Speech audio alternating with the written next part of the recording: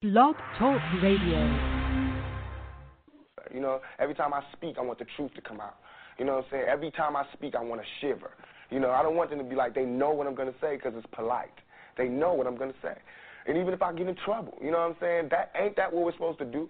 I'm not saying I'm going to rule the world or I'm going to change the world, but I guarantee that I will spark the brain that will change the world.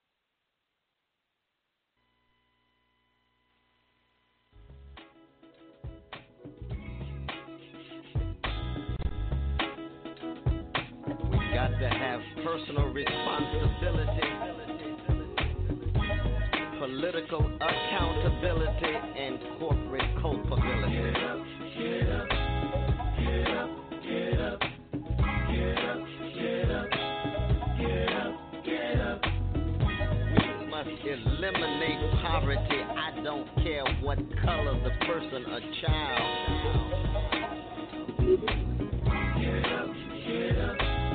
Get up, get up, get up, get up, get up, get up. Why does a pessimist see a glass half empty, but an optimist see a glass half full? Are we locked into regressive mentality by chains unseen? If you try to fail and then succeed, which have you done? Do you ask enough questions or do you settle for what you know? The only questions that really matter are the ones you ask yourself. Welcome to Mental Dialogue. All I ask is that you think.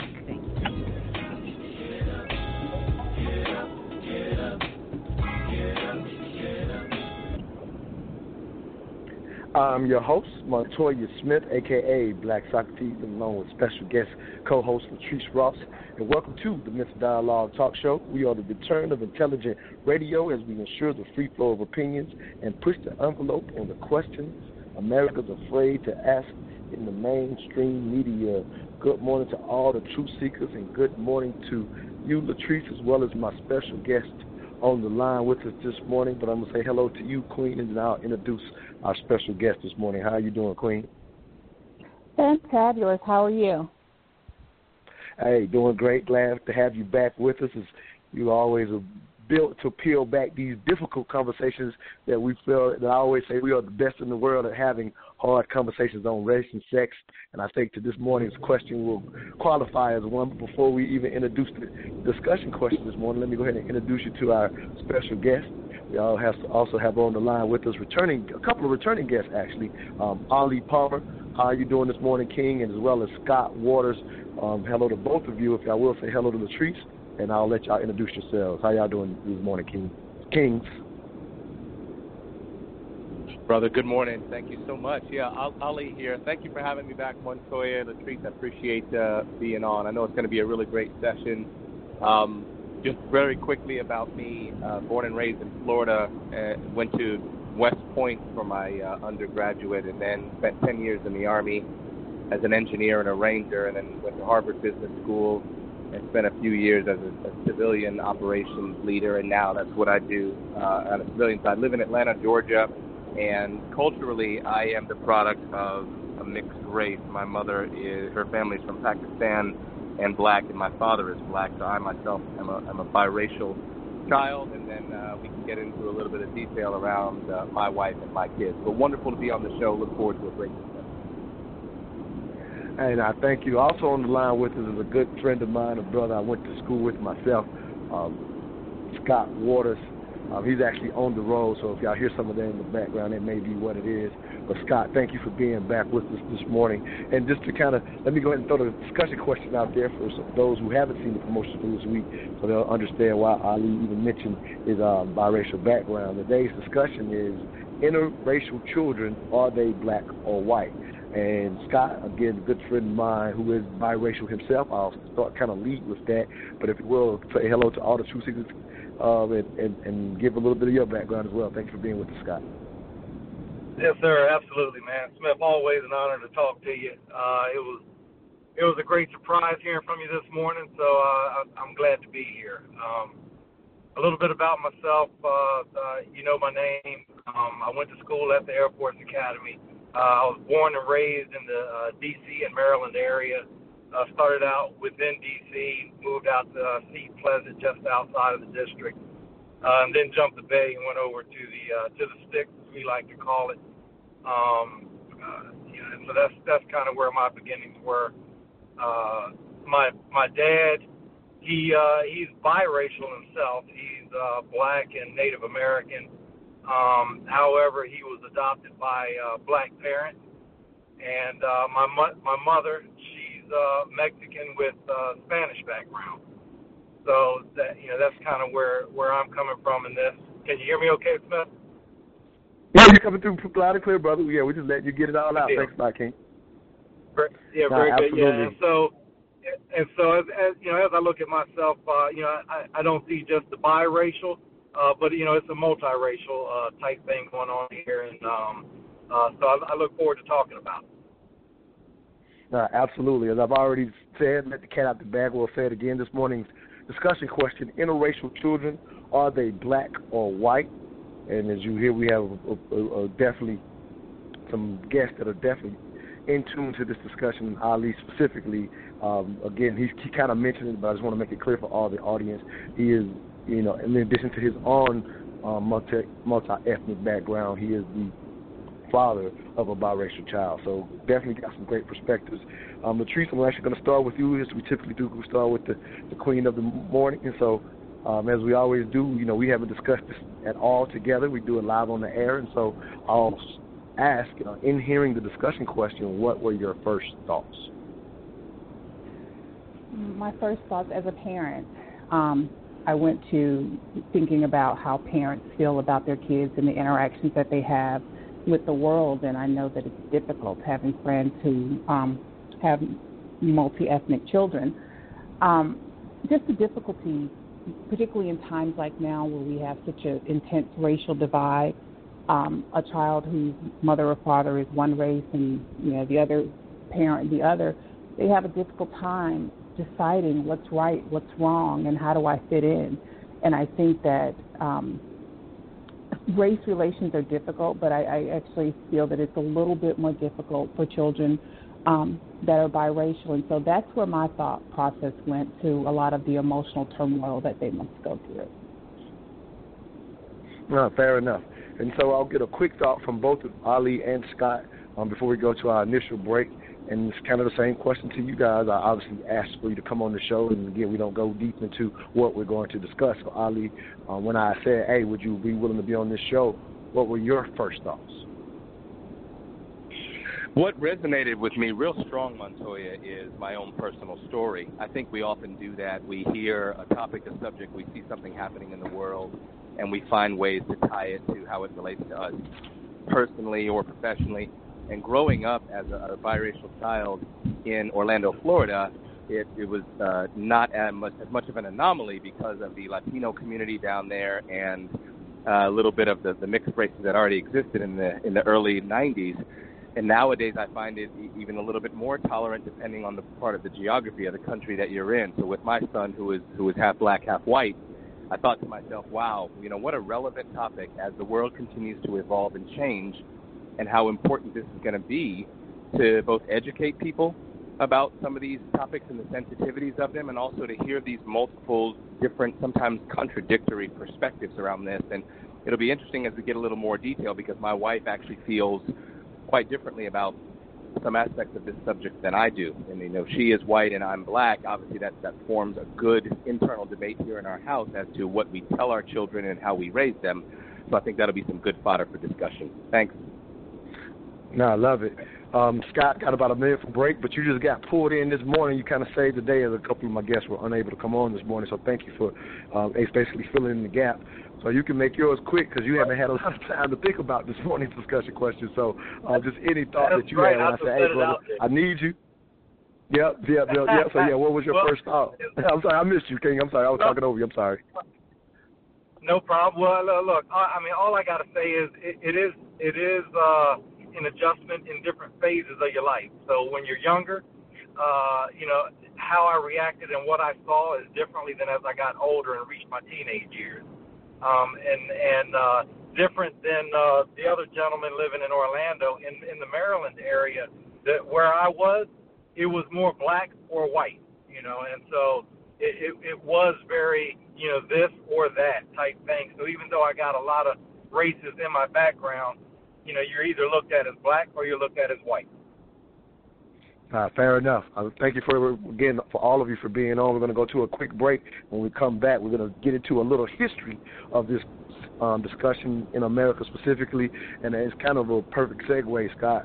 In the sense we're doing the black or white. We'll definitely evolve the conversation as the show goes into other arenas, but that is the ultimate dichotomy in this country, of course, right? The difference between black and white when it comes to these discussions. So let's go to a quick break. When we come back, let's get into a little history. You're listening to the Mental Dialogue Talk Show, where all I ask is that you think. We'll be right back. Hey, where did you get that hat and T-shirt? I like that. Oh, I got this at moneymotivation.com. It's fresh, right? Yes, and I love the message on it, too. You are the hustle, huh? That's what the shirt says. I am the hustle. They embody the entrepreneur spirit, and what I like the most, it's more than a brand. It's a lifestyle for those who want to put in the work and expect to have the finer things in life. I also follow them on Instagram. Check this post out. If you believe money is the root of all evil, you're using it wrong? Or how about this one? Excuses made $0 an hour. I like those. What's their IG? At moneymotivation.co. But do they have any ladies' gear? Yes, you're going to love the clothing line they got for the ladies. Matter of fact, pull up their website, moneymotivation.com, and I'm going to get you a few things so we can both look like money. Everywhere I go, and everywhere I be, I don't even talk, they still know it's me. 'Cause I look like money, smell like money, talk like money, even walk like money. Welcome back to the Mental Dialogue Talk Show. I'm your host, Montoya Smith, a.k.a. Black Socrates, along with special guest co-host Latrice Ross. Special guest on the line with me this morning, Ali Palmer, as well as Scott Waters. This morning's discussion question: interracial children, are they black or white? Thank y'all again for being on this morning. But I wanted to start with some history lesson per se. And as I was doing the research, I learned a couple things myself. And for those who listen quite often, I consider myself somewhat of a historian and a philosopher. But again, when you dig into history, you learn things yourself. So I wanted to kind of share some actual statements that I saw. I was kind of going to read them verbatim, and I just wanted to hear everybody's thoughts on. It's going to be a couple of statements, but we're going to start with one, get some thoughts, and then do the next statement. Again, it's just, when you think of this discussion, the first thing that came to my mind, again, I'm always thinking of a historical perspective anyway, so to say here, my thoughts, I thought about the infamous one-drop rule that we, in a sense, hear about. Don't know if you've learned it or studied it in your history, wherever you may have went to school, but in a sense, even in hearing of the rule, I realized that for the most part, and for those who may have never heard of it, the one-drop rule is, particularly in America, is if you had one drop of African ancestry, then you were considered black. Like, that's kind of how I, in a sense, had learned the one-drop rule per se. And in learning it, not necessarily in school, but just kind of hearing it in life, the assumption was that it applied a long time in American history. So when I had to actually go research it for this show, come to find out that that one-drop rule was actually never really legal until the 20th century, which is the 1900s per se. And so that was unique to me because in hearing it, I assumed it applied all the way back, in a sense, from the beginnings of, American history as we know it today, as of 400 years ago per se. But anyway, I wanted to share again some actual thoughts, and I'll get all of your thoughts on this. So here's the first comment. In the antebellum years, which is pretty much considered the years before the Civil War, free people of mixed race were considered legally white if individuals had less than 1/8 or 1/4 African ancestry, depending on the state. Many mixed race people were absorbed into the majority of culture based simply on appearance, association, and carrying out community responsibilities. What was unique in this history with this part for me was finding out, and I'm assuming most of you may have heard of Thomas Jefferson. People always talk about the mixed race children that Thomas Jefferson had with one of his enslaved, her name was by the name of Sally Hemings. She was actually 3/4 white. I didn't know that until, researching it for the show. So in a sense, she was enslaved by him. She was 3/4 white, but he ended up having some, children by her. This was unique, and then I'll get all y'all thoughts.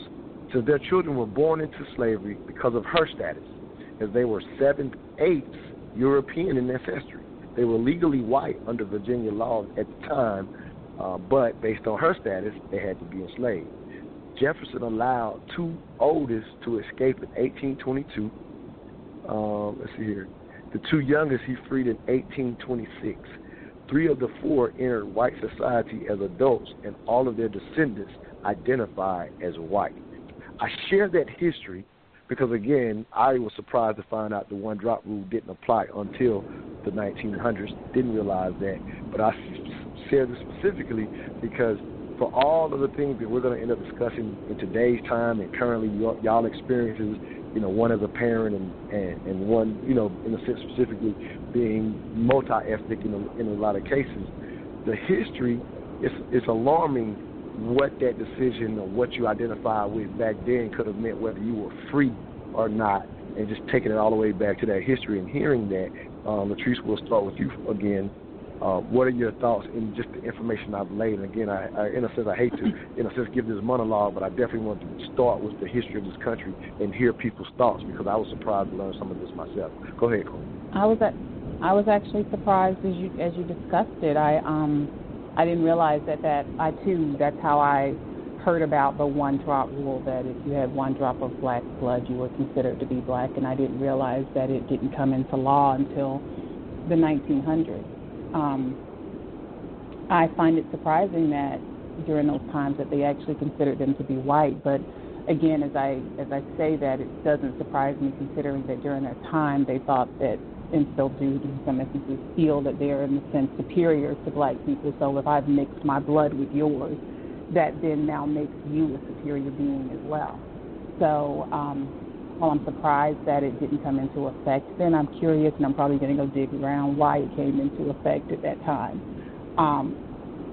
Instead, what precipitated that change is what I'm curious about. But yeah, I was surprised. Yeah, I'll try to mention a little bit that I learned in reference to that, but I'm going to go ahead and get Ali, we'll start with you. Your thoughts on just hearing that information. Did you know any of that? Is that new to you? And again, just kind of putting this morning's conversation in context of history, and then we'll move it forward, after we kind of discuss this. Go ahead, Kim. Yeah, a couple of surprising things in there around the 1% piece, which I grew up kind of hearing and understanding. I didn't realize it had its roots, quite that far back, and how detailed and specific it was. I believed it was more of an unwritten rule. You get a little bit of black in you, that means you're black, and that was a controversial point that was discussed around a lot of different circles as particularly as I was growing up. What occurs to me, and I hope we get into it a little bit, is the difference between what's actually in your genes and your biology versus your culture and how you are actually raised.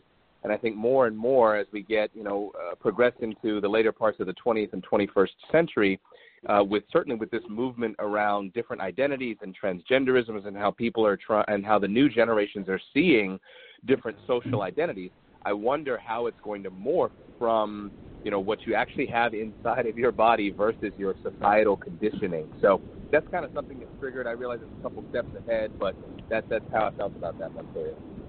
No, absolutely. Again, yeah, absolutely. Scott, anything for you for hearing that? I don't know if it's for the first time or did you know that history, but any thoughts from you after hearing that? Well, I have heard that before, and to me, it was never anything that was surprising when you hear people talk about purity, and the purity like that, especially with the happenings over in Europe during World War II. But really what it comes down to, just like Ali was saying, it has a lot to do with your upbringing, what you're taught specifically, and it also has a little bit to do with acceptance. Are you accepted with one race or another? How are you looked upon by one race or the other? And that has a lot to do with the people that you are just surrounded by. So, sometimes you don't have the choice as to who you hang out with or who you're brought up with, but you do have a choice on who you pick as friends and how you're accepted. So it all plays into that. Yeah. Right. Yeah. Ali, did you have something? No, that resonated with me, what Scott said. I think a lot of times when we do frame the argument, we put it in the context of the choice that we have. Well, I choose to identify here, or I'm culturally aware, so I can call myself this, and I'm comfortable with that. But as you are a child and you're already templated into these communities, you may not have a choice. Again, you're conditioned by your community, by your family, by society, and that helps inform kind of how you show up. So what it means is, as adult and parent figures, we really have to do the time to do our diligence and homework to get educated so that we're empowering our children to make decisions that are best for them. Again, that may be a bit of an advanced kind of part of your argument, but it definitely struck something with me when Scott said that. No, fair enough. Again, we're just a free-flowing show. Go ahead, Latrice. I just want to add, and that reminded me of Ta-Nehisi Coates' article, My President Was Black, when he talked about how President Obama was even, what he felt that allowed President Obama to even envision the possibility of being president, and why he was so comfortable around all races was because he grew up with his mom and her parents, and so he was comfortable because he was around white people who treated him well, and he wasn't exposed to the hatred that some others might experience. So it was those earlier positive interactions that helped to form and shape who he was. So that's what I thought about when Scott made his comment. Oh, that's a beautiful thought. All right, let me share one more, and this is to kind of answer your question that you asked on your initial statement, Latrice, just in a sense, the why, in a sense that it didn't come into play until as late as the 19th century. And again, it did become formal law in some states, not throughout the country. And again, I was surprised to learn it was that late as well. So we're going to, let me share one more thought, and then we'll definitely move this conversation forward. But I definitely want to answer that question. I think this statement will do so. And there's another unique quote that I want to share that kind of surprised me, again, in studying this history, and I want to share with the audience. So it says, although racial segregation was adopted legally by southern states of the former Confederacy in the late 19th century, legislators resisted defining race by law as part of preventing interracial marriages.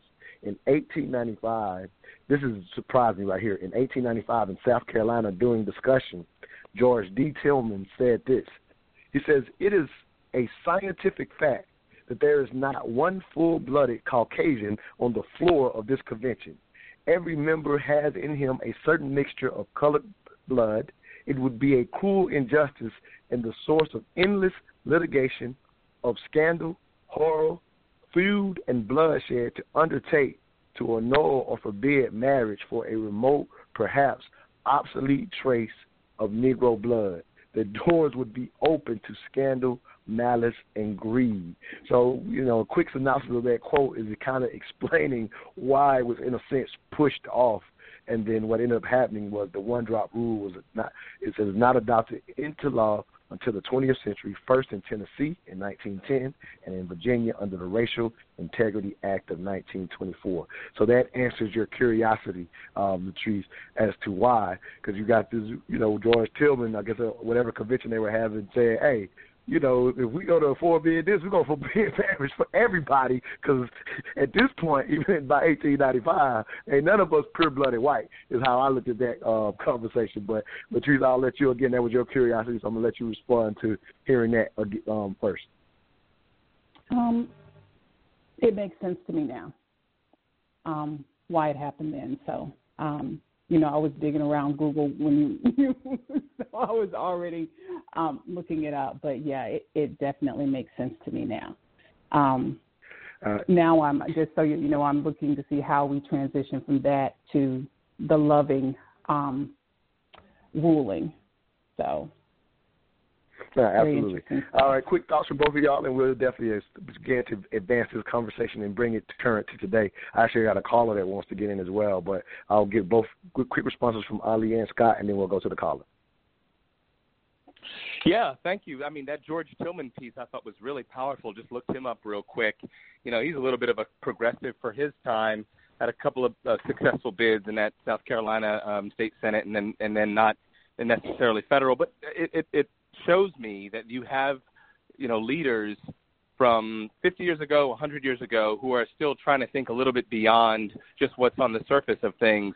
just what these antiquated rulings and these antiquated sort of laws are, and we have tended to believe that a law is a law, so therefore it's good, it's righteous, we have to follow it. Well, laws can be amended, laws can be changed, and sometimes they need to. And there's some laws on the books in some southern states that probably still need to be relooked, and they've been on the legislation for quite some time. So it just shows me that we had some potential a long time ago, 120 years ago, and there's still a lot of ways to go. Fair enough. Scott, any thoughts on just hearing again the why it didn't happen until the 20th century? Any thoughts on that? Did I lose Scott? Scott is on the road, so he may have gotten dropped off here. Let me check real quick. Okay, he did drop off. Let me get it back on. All right, Scott, we got you live again. Go ahead, King. All right, good deal. Yeah, I'm driving through these swamps over down here in Florida. Yeah, not a problem, brother. Yeah, we gonna get through it, man. We definitely gonna get through it. Not a problem. Yeah, I mean, you have people that can actually think through things. The problem is you had a lot of the mass of folks. You have quantities of folks that don't really want to think through it, and they just see what's in front of them, and that's what they're going to base these laws on. And sometimes it's easier one way than it is to change the law or to be a progressive thinker. And I think that's one of the problems you were running into, in the past, and still to a certain point today. Absolutely. All right, I got Brother Pianki out there on the line that's wanting to get his 3 cents in. Let me get him on. For all those that are on the phone line, if you want to get in on this morning's discussion, please press 1. For those online, the number to get in is 646-787-1691. You will need to press 1 to give us your 3 cents on this morning's discussion. Again, that number is 646-787-1691. Let's get Brother Pianki's thoughts this morning. Brother Pianki out of St. Louis, thanks for being with us, King. What's your 3 cents on this morning's discussion question? Well, I'm going to give you 9 cents. Oh, wow. Okay, let's go. Don't make it too long now. I'm messing with you. Go ahead, King. Well, you might have to have a second topic because you're only hitting on a part of it. You're not hitting on the entire. See, there's always a cause and effect. But look at this. Well, we ain't even did the show yet, now, Brother Pianki. I gotta jump in that now. We just did a little history. I know, but listen to what I got. You got to give me 2 hours now. Go ahead, though, King. Go ahead. Yeah, this whole thing. Yeah, we're talking about this. Actually, technically, Barack Obama, in people of his position, was designated as mulatto. But look, this idea developed long before this part of the world was settled.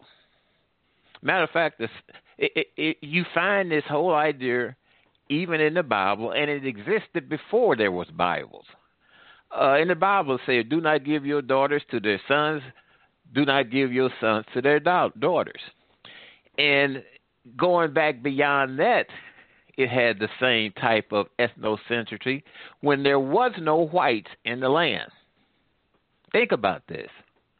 So when you come up into the 19th century in Tennessee and Virginia, these people was probably reading the Bible because you're talking about Virginia, which is a Bible state, North Carolina, Bible state, South Carolina. The settlers that came here, they used the Bible as their pretext for being able to inherit this land, what you call now America. So that's how these things develop. Also, you have to look at this clearly, the difference between black, African American. Tiger Woods brought a lot of this in, too, when he claimed himself to be a, Caucasian or something of that nature. Then you start seeing... being African American. Yeah, he said that as well. Mm-hmm. Well, yeah, then you see legislation come up in different states. I remember a legislator in Kansas City introduced what was called the Tiger Woods bill and wanted to include people of mixed as a designation and biracial as a designation. So it does exist.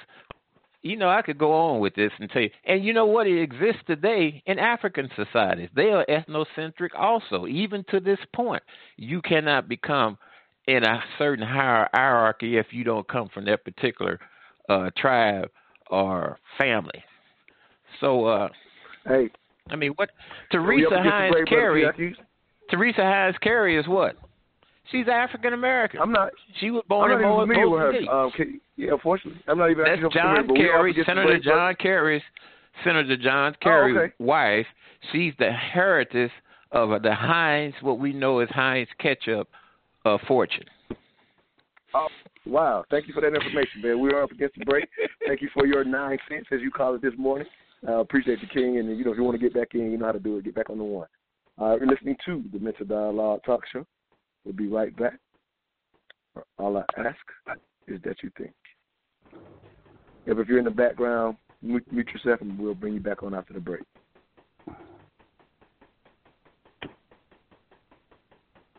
What is that?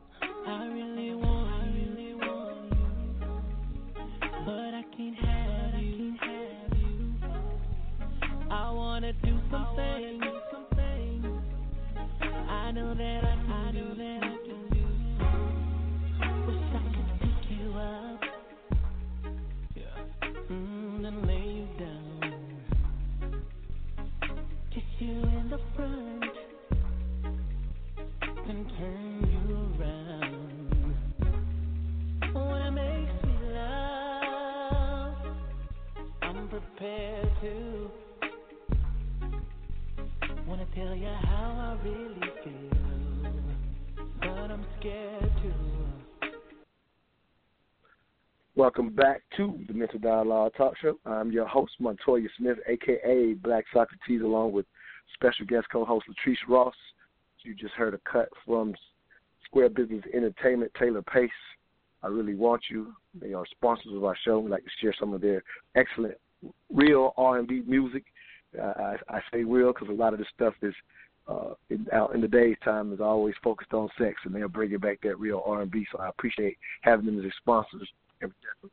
Attempt to share some of their latest music with the audience. But this morning's discussion question, interracial children, are they black or white? Let's go ahead and get this conversation current as we have on special guest Ali Palmer as well as Scott Waters. Scott, we're going to start with you in reference. Right. Again, we went with some history. And so the question just simply says, are they black or white? Are you and I being friends? Going to school together. I know when I met you at the academy, you've given your background for people that are just now tuning in. Share your background again. When I give you in a sense the mic. But I know when we met, you definitely identified as black, and you definitely hung out with us, the fellas, the crew. And so that's how I met you. That's how I knew. And to even give more context to this conversation, you don't look black. So you were always having to kind of answer that question, but you definitely acted and walked the part, and we definitely accepted you. But all of us, because you don't look black, always, started out saying, "Are you?"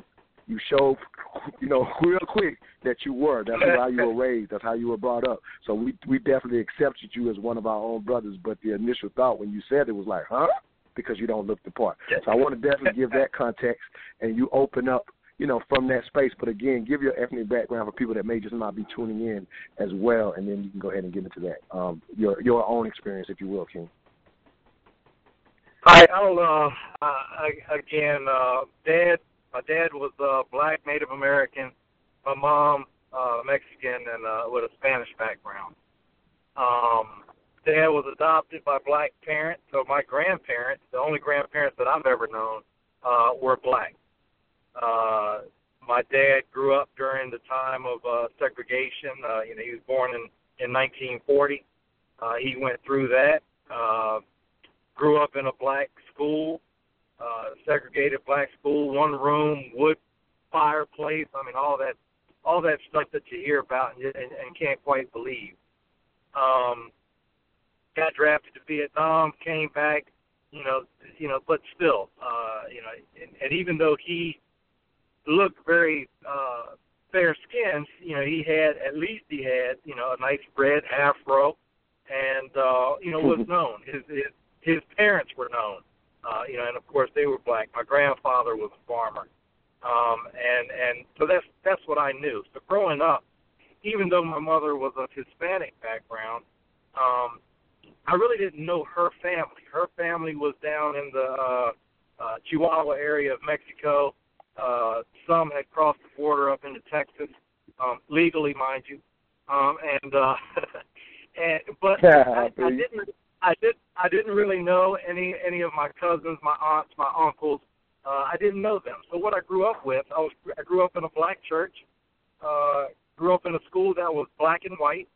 And as you already mentioned, I look white. I mean, even with the background that I have, you would expect me to have a very brown skin. I don't, and that's why I bring up the Spanish background, because if you know anything about the Spanish side of the Hispanic end, you have a lot of people that really look white. Okay, and so I am very fair skinned, even though I don't burn very easy. But so that's what I grew up with. My hair is straight. Unless it grows pretty long, I don't even get the waves. It's just straight brown hair. So that's what I grew up with.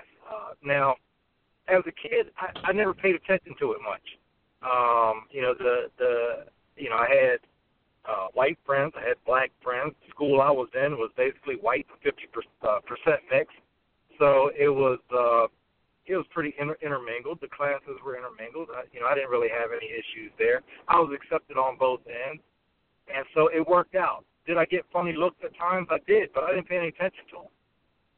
Now, as I get to high school, that's when I start recognizing it a little bit more. I start understanding that the look is because of what I just said. I just said, my parents are this, or my grandparents are that, or, now that in the town that we got to, once we moved out of the city area and moved out to the stick with a smaller town, a smaller high school. So my last name, Waters, was known. And so once they connected the dots and understood that, oh, wait a minute, that's your grandparents are Elwood and Ruby. Okay, and then I started understanding that the pause was because people didn't understand. Now, on the other end of it, however, I would go to a group of black people and walk up to them, and I'd get the same funny look. And, when I was younger, I paid no attention to it, and eventually the looks would go away and everybody was fine. As I got older, I began to understand that, I was kind of looked at as, hey, wait a minute, you don't belong over here. You don't belong at this lunch table. What are you doing here? And the beauty about it is that I got to see it from both ends. So I understood that, people are people, okay? People are going to look at you first. They're going to draw a conclusion. And then as time goes by, their conclusions hopefully will adjust. If they don't adjust, then it's not really worth my time. And, and that's kind of the background that I had, kind of the way I chose to live my life, but a lot of that came from my dad, okay? In the household that I grew up in, we went through a time where we didn't have a whole lot. We were on food stamps. We got government cheese. We did a lot of the things that are quote-unquote, with the black community. We weren't in good areas. I didn't realize that growing up. Because, I had enough. I did all right. But that's what it was. Looking back on it, I now know. But my dad just wasn't having it. He was like, look, you're going to do what I tell you to do. When I tell you to do it, you're going to learn the things you're supposed to learn. You're going to treat people with respect, starting with me. And that's kind of the end of it. And so as that what's the word I'm looking for? As that characteristic started to grow within myself, I started being able to handle, some of the racism that I was feeling, whether it be from white people or whether it be from black people or whether it be from brown people. Because even though I have Mexican and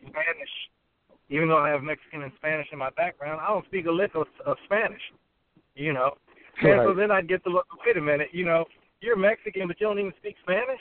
What the hell? And so you feel it from everywhere. And so the one place I didn't feel it, and, maybe this kind of goes to the quality of people that go to these service academies, and, there's my little plug for the service academy. I've never felt that from you guys at Preston. I didn't feel that from you, Smith, or Mike, or Dave, or, any of the guys that were there, And so that in itself told me that the route that I was on, what my father taught me, where I grew up, was not something to be ashamed of or hidden. It was something to be proud of.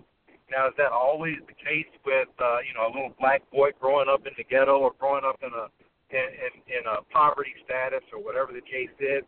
No, it's probably not. But for me, it was fine. And you guys treated me, once the question was done, once you guys asked me, wait a minute, how does that work? Or maybe it was exactly. We definitely had to ask. Yeah, you had to ask, but then it was like, all right, now I understand, I get it, and, after Parents Weekend, y'all saw Dad standing there with his red afro, and you're like, okay, shit, I guess he wasn't lying to me, Exactly. So, that is how it goes, too. That's exactly how it goes. It's exactly how it goes. Right. And I'm sorry to cut you off, brother, but you're good. Literally, I'm loving allowing Scott to tell his entire story because, again, he has, as we all hear, a multi-ethnic background, and he's given us that insight because that's not my experience. We're doing that show to hear that experience. And so, opening up and giving him more time just makes sense to me. Ali, before we go to the next break, you, again, being the father of a biracial child and you're hearing Scott's stories, what are your concerns? I would guess, based on what Scott just had to say, you would almost hope that that's your child's experience, but I'm pretty sure you do have, some of the natural fears that I would think most parents of biracial children may have. But, again, I kind of want to hear it from that standpoint, if you will, King, before we go to the next break.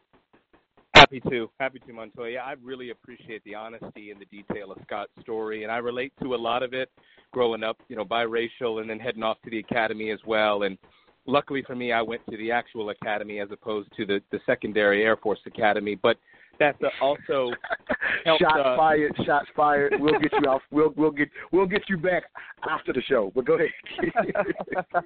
But let me answer that question. I have so many wonderful visceral reactions to Scott's story, but I'm going to specifically answer your question in a little bit of honesty that I know that you can appreciate, kind of on your show. Actually, the experience that you and Scott had at the academy scares me for my son, because it sounds like that you accepted him into the group despite his phenotypical outward appearance, because you kind of got the impression after a little while that he really was black. You saw his dad, you saw he could be down with the brothers, et cetera, et cetera. To me, that should not be the bar. That should not be the standard of acceptance. If my son wants to intermix with one half of his racial community, he is half black, half white, but he looks very fair-skinned, straight hair, cream-colored skin. He looks much more like his mother than he does me, and so I worry that when he does come of the age where he starts to see the separation and the division of colors, which will naturally happen at some point because of the world we live in, and particularly the geography that I'm in the South, living in Georgia, I want him to not have to pass some type of rigorous test or some type of bar in order to be accepted by the brothers. I worry that if we don't arm him, and it sounds like Scott got armed with this early on, which I'm happy to hear, but if we don't arm him with the type of comfort and confidence in himself that he is okay to be who he is and feel the way he does and grow up with his values of respect and integrity and love and fair treatment, then he may be intimidated and want to start to do things to sort of fit into one group or another. And that worries me a little bit about our society. Nah, those are strong thoughts. We got about 40 seconds before a break. I definitely want to hear your thoughts to both of them. We got some callers as well. So let's go ahead and go to the break real quick. And when we come back, I want to hear what your take on what Scott and Ali had to say. We'll be right back. For the callers, we'll get to y'all going into the next segment, coming out of the next segment. You're listening to the Mental Dialogue Talk Show, where all I ask is that you think. We'll be right back. My name is Montoya Smith, a.k.a. Black Socrates. I am the owner and facilitator of the Mental Dialogue Community Support Group, focused on practical solutions and the collective thinking of the black community. We do that one of two ways: every third Friday, 7 p.m. at Urban Grind, or Saturday mornings, the Mental Dialogue Talk Show, 10 a.m. to 12 p.m. Eastern Standard Time. Contact us at mentaldialogue.com or on Facebook at Mental Dialogue. All I ask is that you think. Welcome back to the Mental Dialogue Talk Show. I'm your host, Montoya Smith, a.k.a. Black Socrates, along with special guest co-host Latrice Ross, special guest Ali Palmer, Scott Waters. This morning's discussion question: interracial children, black or white? Absolutely, Ali. Appreciate the honesty. That's what we do here. Candid dialogue. Latrice, any thoughts about what either of them had to say? I really love to hear, Ali's honesty, if I could say that. But go ahead, Quinn.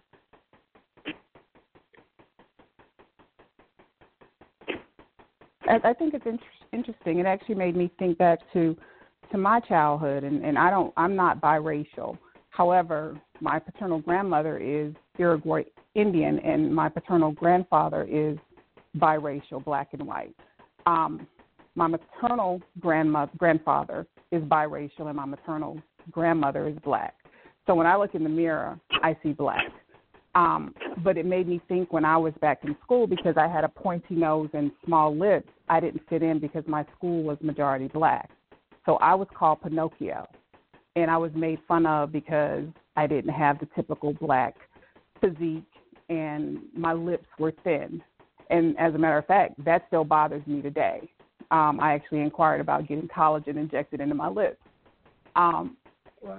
So it does make me wonder, and it is interesting how you guys accepted him based on his actions and not his appearance.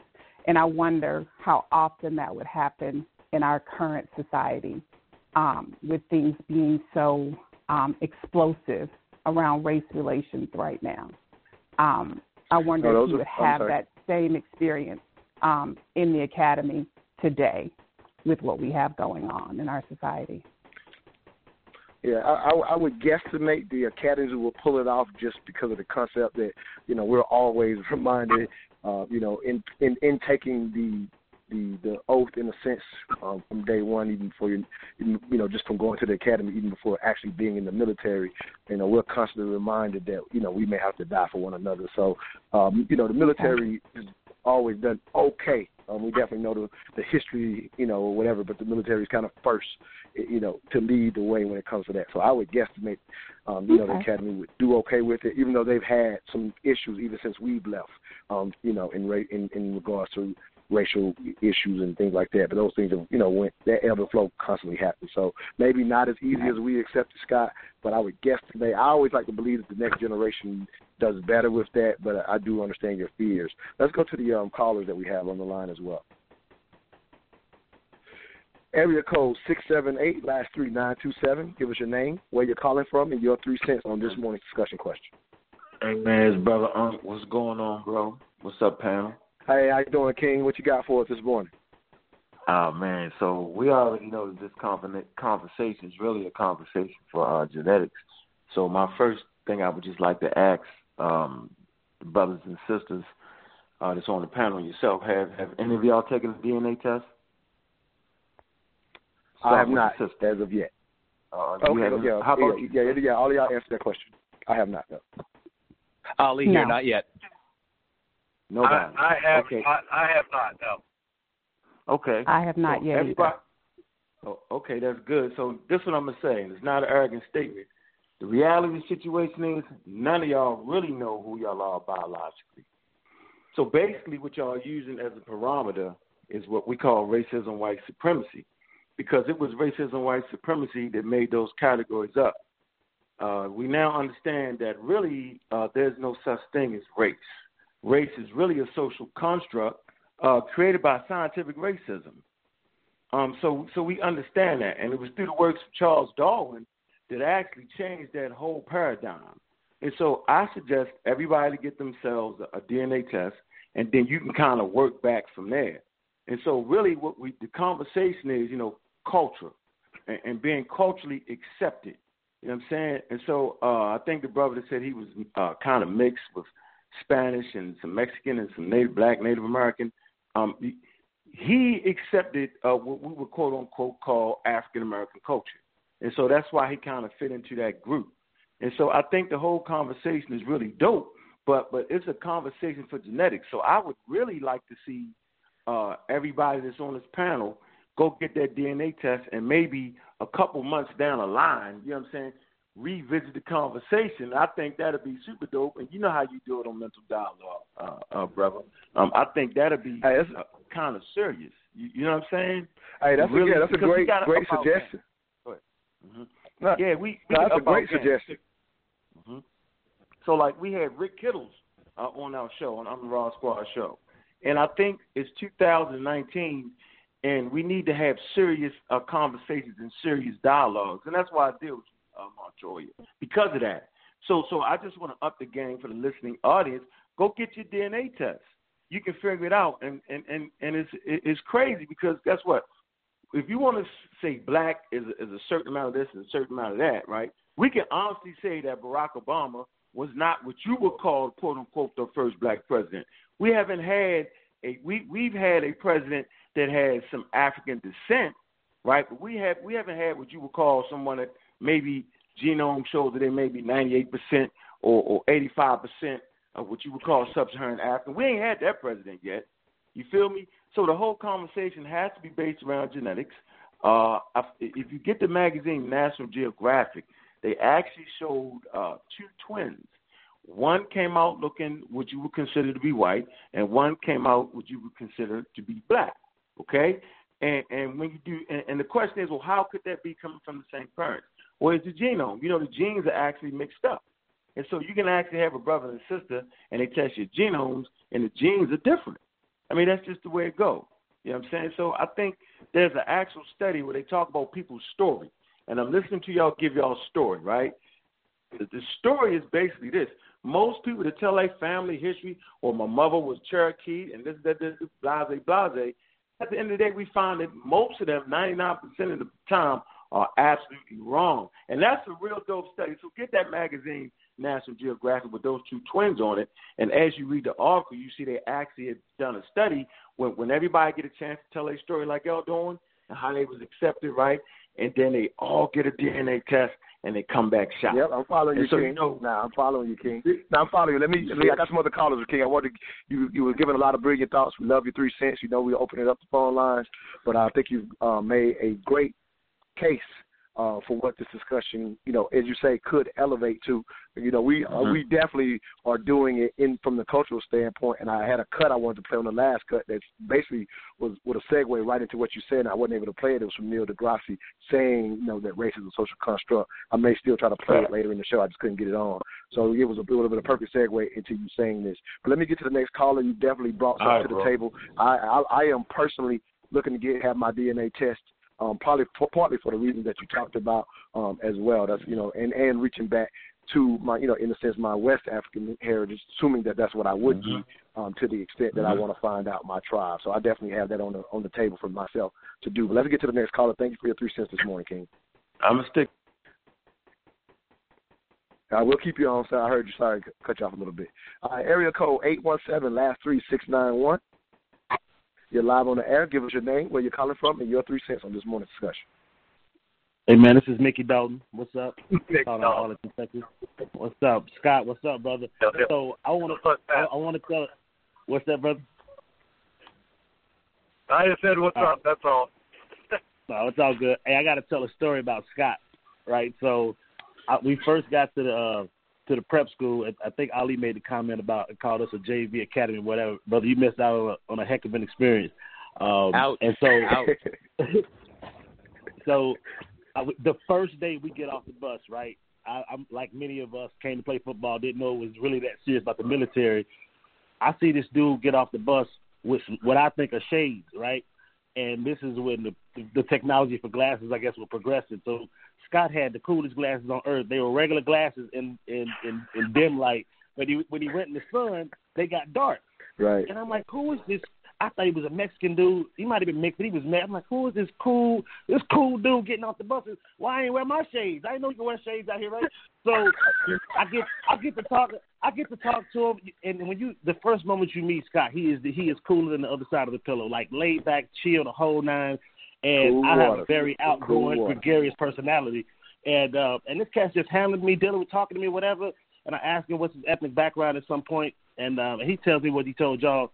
But it wasn't, Scott, please tell me you remember this. Scott had a family photo in his room with about 12 family members in it. And I distinctly looking at it, and so it wasn't validation.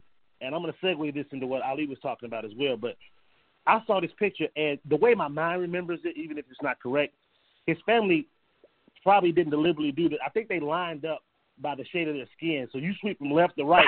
You see really light people, and then you see his daddy on the end with an afro or something. And I really think he had his fist up in the air, but I don't know. I can't remember that. Hey, that's true. Hey, in 2019, that's the truth, Mickey. He definitely had his fist in the air. I'm joking. Go ahead, King. I'm sorry. Go ahead. So my thing is saying is, it wasn't, and I want to tie this to what Ali said, that he was fearful for his son going to the academy, and he hoped that wasn't the standard of acceptance. And I'm not watering down what he said. I take it as a valid statement and concern.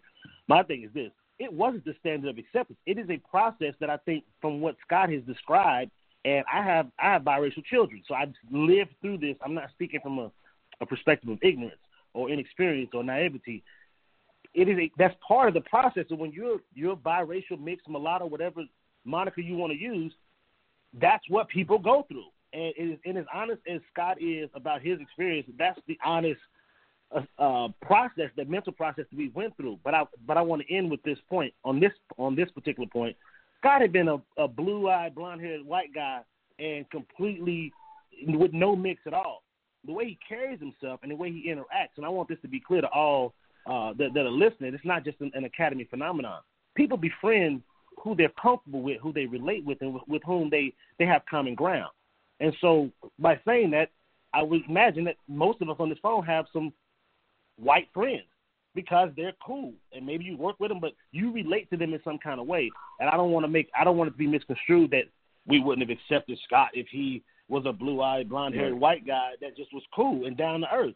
That's how we roll. And I think there's a growing population of people that are embracing that despite all the problems that we have in the world. And then I think the last thing I'm sorry, go ahead. No, go ahead, get it out. So I just want to make the last brother that was on, I don't understand what the point of the DNA test would be as it pertains to this discussion. I see that being a different show. We all do DNA tests and we discuss our results. But I don't know if it adds – maybe I took it incorrectly in that it somehow validates or invalidates anything, because if any of these people came back to be 5%, African, if I relate with you, I relate Let me with give you. Let me give you a quick take on it, because we got to get to the top of the hour. Let me give you a quick take.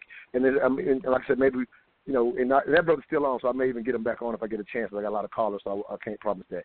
But the quick take is and this is how I'm understanding it. The quick take is when he was talking about the idea of us telling our story. So if we're telling our story based on what we think we know or what we've heard, or grandma was Cherokee Indian, so he's just talking about your DNA test actually gives you a ground for who you really are, whereas your story could be entirely incorrect. And so he was just saying, have this conversation from a genetic, scientific level, which would be more factual if we're going to still even use these constructs. And because what he did say correctly is, that race is a social construct that we unfortunately are living out, and this is why we're having this discussion on a cultural level. But there's no fact to it. And he just said, if you want to know who you are and learn that about yourself and tell your true story, go get the DNA test. That's how I understood what Brother Ark had to say. Let me see where we're at. Two quick things, and I would call Barack Obama. Well, actually, I got at the top of the hour, King. So I'm gonna have to. I'm at the top of the hour, so but I can't get you back in. So just come off the one and come back on, and I'll get you back on later. All right, you're listening to the Mental Dialogue Talk Show. We'll be right back.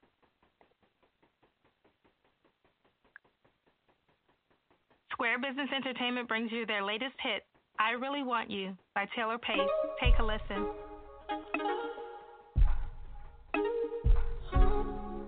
I really want you, but I can't have you. I wanna do some things. I know that I can do. If you're loving this as much as I am, be sure to go to their YouTube page and subscribe. Search for Square Business Entertainment. They are also rewarding their fans with a new release every 30 days. Here's another one by Taylor Pace. Love Can't Define This. Love can't define this. Can capture all your sweetness and your kindness. Love can't define this. We're crippled and love would only blind us. Well, love can't define this. You know, the last thing Dr. King said to me before he was murdered was in my home when we were sitting planning strategy for the Poor People's Campaign, which was on the horizon of the politics of the day. Martin said, you know, I've been thinking long and hard about our struggle. We worked tenaciously for our rights, and the culmination of all that effort will be reflected in what we've come to call the integration movement. And I sit here deeply concerned that I suspect we are leading our nation on an integration trip that has us integrating into a burning house. For Dr. King to have been in this place at a time when we seem to be making great headway was a moment to pause and reflect. That reflection has taken longer than I had suspected it would, but it has certainly come to reveal itself fully when we look at the condition in which we find not only our world, but in particular, our nation. Welcome back to the Mental Dialogue Talk Show. I'm your host, Montoya Spencer, a.k.a. Black Socrates, special guest co-host Latrice Ross. This morning's discussion question, interracial children, are they black or white? Our special guests are Ali Palmer and Scott Waters. So I played this cut from Harry Belafonte. I wanted to kind of introduce, in a sense, a different train of thought to go in reference to one, Harry Belafonte, who most of you at least have heard of or know, played a huge role during the Dr. Martin Luther King's time. He was a great friend to Dr. Martin Luther King, even in a sense paid for his funeral once unfortunately, Dr. King was assassinated. As you hear him talking about one of his last conversations with Dr. King, obviously in America we kind of put Dr. King in the sense of the forefront of this idea of race relations in our country. And so I played this cut for a couple of reasons, and I want to hear y'all thoughts on it. Again, we are going in a different direction with this part of the show. Part of the reason, Harry Belafonte partly comes from a mixed race background himself. He was, again, not only a great friend to Dr. Martin Luther King, but played his own role throughout his lifetime in fighting for, in a sense, improvement within our country. And he has definitely been someone, even with his mixed race background, who has represented, quote unquote, for the African American community in a very diligent way. And we also know that he married, a white woman, maybe a couple of white women. I think he had 2 wives in his lifetime. But with that said, there's a lot of people, and again, we're taking this in a different direction.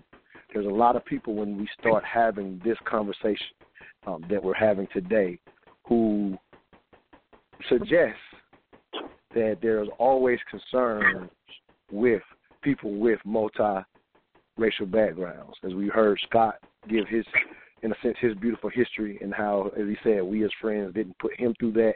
But I think Ali fairly brought to the table his concerns about what his son, may experience. But I wanted to put up this, in a sense, this beacon of the civil rights movement, who I always tell people who are concerned about, in a sense, can we trust, in a sense, biracial people when it comes to black liberation? And that's kind of where we're going.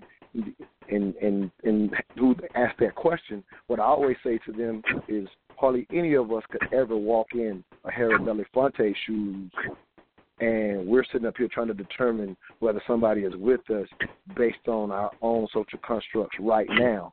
But you can't walk in that man's shoes but you're trying to determine whether somebody is down or not, and just based on how you think. I hope what I'm saying is making sense, but I definitely want to go in that direction. I'll let Latrice, we haven't heard from you for a moment. And again, tell me if I'm making sense and where I'm taking this and why I played the cut. And again, just trying to apply it to this morning's conversation. Go ahead, Quinn.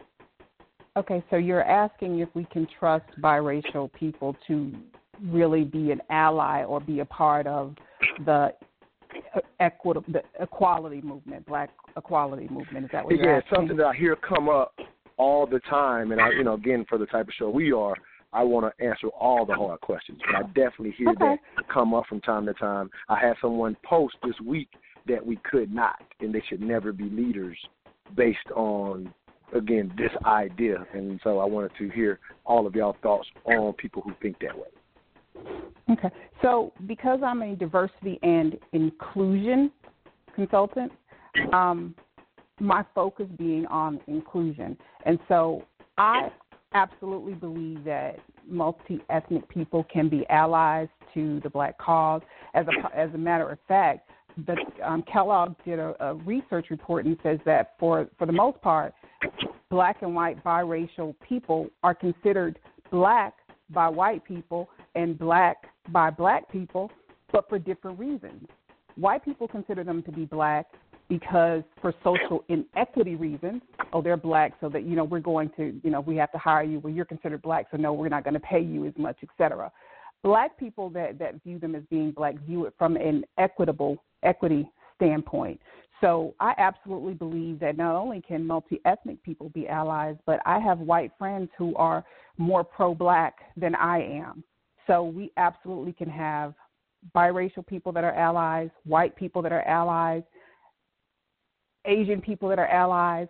I'm not an exclusionist, so I believe that we can have allies of all races. All right, fair enough. Any thoughts, Ali, from you, in reference to this concept and being exposed to it, or what are your thoughts just in general? Have you seen people that try to be exclusionary in this point? Let me say this before you go. Anybody out there who disagrees with us, we welcome the thought here on Mental Dialogue. So if you disagree with what Latrice says or what Ali or Scott has to say, we want those opinions and hear the thoughts out. So we're not trying to tell people how to think. We just want to have the open discussion. Go ahead, Ali. Yeah, thank you so much. I wholeheartedly support what Latrice was saying, and I think that maybe calling it ignorance is a little strong, but I'm not sure that it's founded in what's healthy for our country for somebody to say that anybody multiracial or biracial doesn't have the purity or doesn't have the experience to really be an advocate for the movement, whether it's the acceptance movement, the equality movement, the Black Lives Matter movement. I was at actually it was an all-academy conference about 6 years ago, and there was a diversity inclusion seminar going on, and I stood up and said, I've got an opinion about how diversity and inclusion is going to work in any corporate organization. In order for it to work, we have to have the support of the majority. And in most cases, that's white males. White males have to champion these efforts. They have to put resources and sponsorship and support behind it in order for diversity and inclusion to work. And I knew that was a controversial statement in the room, and sure enough, several people came up to me telling me why they disagree and the history of our country and how Jim Crow, in that era kind of prevents, white people from truly understanding our plight, et cetera. And those may be valid points, but I think we're going to continue to see division and derision from a lot of different groups, both, social groups, political groups, movement groups, if we keep ourselves in a fixed mindset, right? A fixed mindset of, oh, he's white, so he can't possibly understand what I'm going through or what that means. Well, maybe he doesn't have those genetics or that biology, but that is not the only thing that makes up our experience. I'm a construct of my biology plus my rearing and my environment, and all of that makes up who I am, and to marginalize any point of that from anybody reduces some efficacy and some effectiveness of what we're trying to do, right, which is raise awareness, raise education, so that I don't have that fear, or my fear is minimized, of my biracial son who has to pretend that he's one thing in order to fit into a certain group. Right, Montoya, you feeling me on it? So I want to challenge you, and again, this is what we do on the show.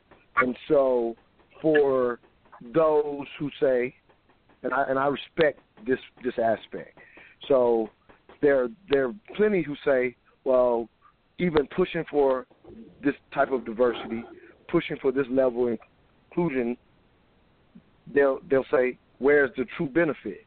And so their concept then is we must, in a sense, become dependent on ourselves. We must focus on what we can do. Let's show and prove that we are quite capable of, in a sense, progressing, because they'll say in current society, in a sense, if you look at all the numbers, we still, as African Americans, we're still at the bottom of everything.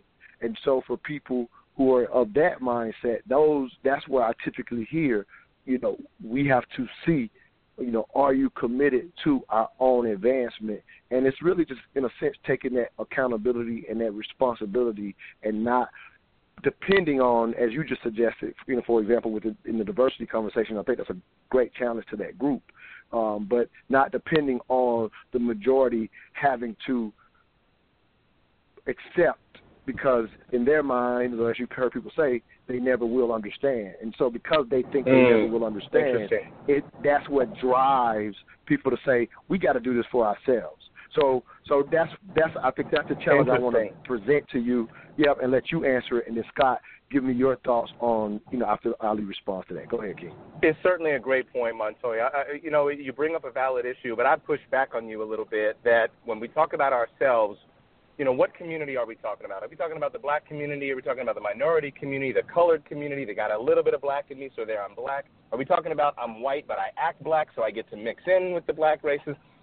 I hear you loud and clear, but I still am a proponent of that division and self-segregating organizations and groups is not ultimately where we want to be. Our world is more and more becoming integrated and mixed. There are more mixed race babies and couples, even in the South, than there ever have been the last 15, 20 years, and that shows something about our society. So I believe that, yes, we still need the majority to be in support and in championship of what we're trying to do. We can't accomplish it on our own. I will say one thing, though. In order to be a good advocate of any movement or group, you need to first be comfortable with yourself.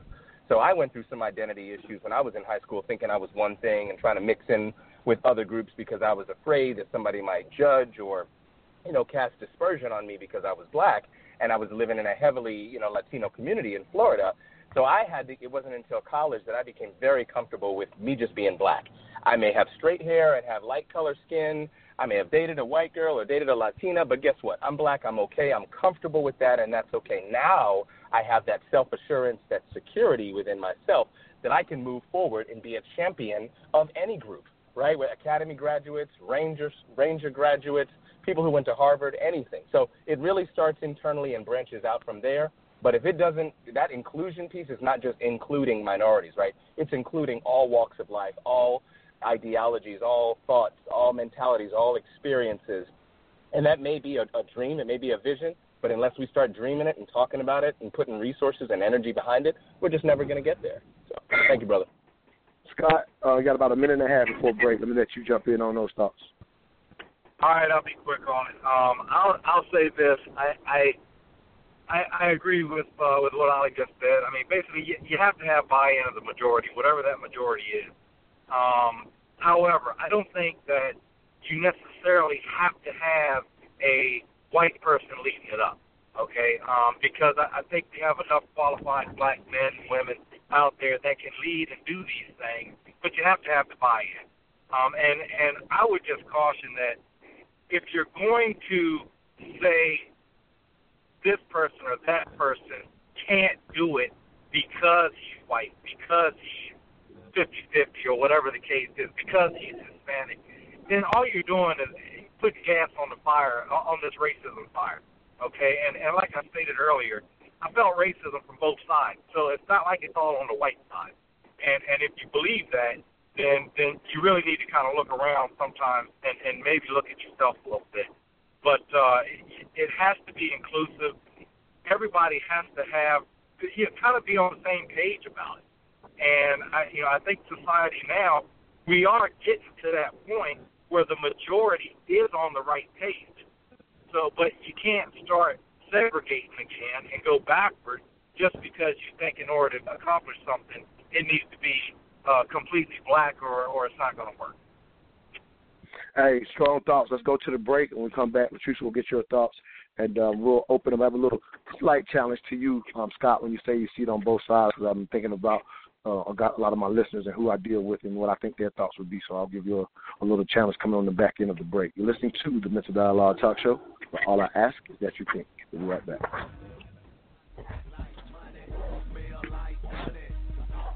Babe, where did you get that hat and T-shirt? I like that. Oh, I got this at moneymotivation.com. It's fresh, right? Yes, and I love the message on it, too.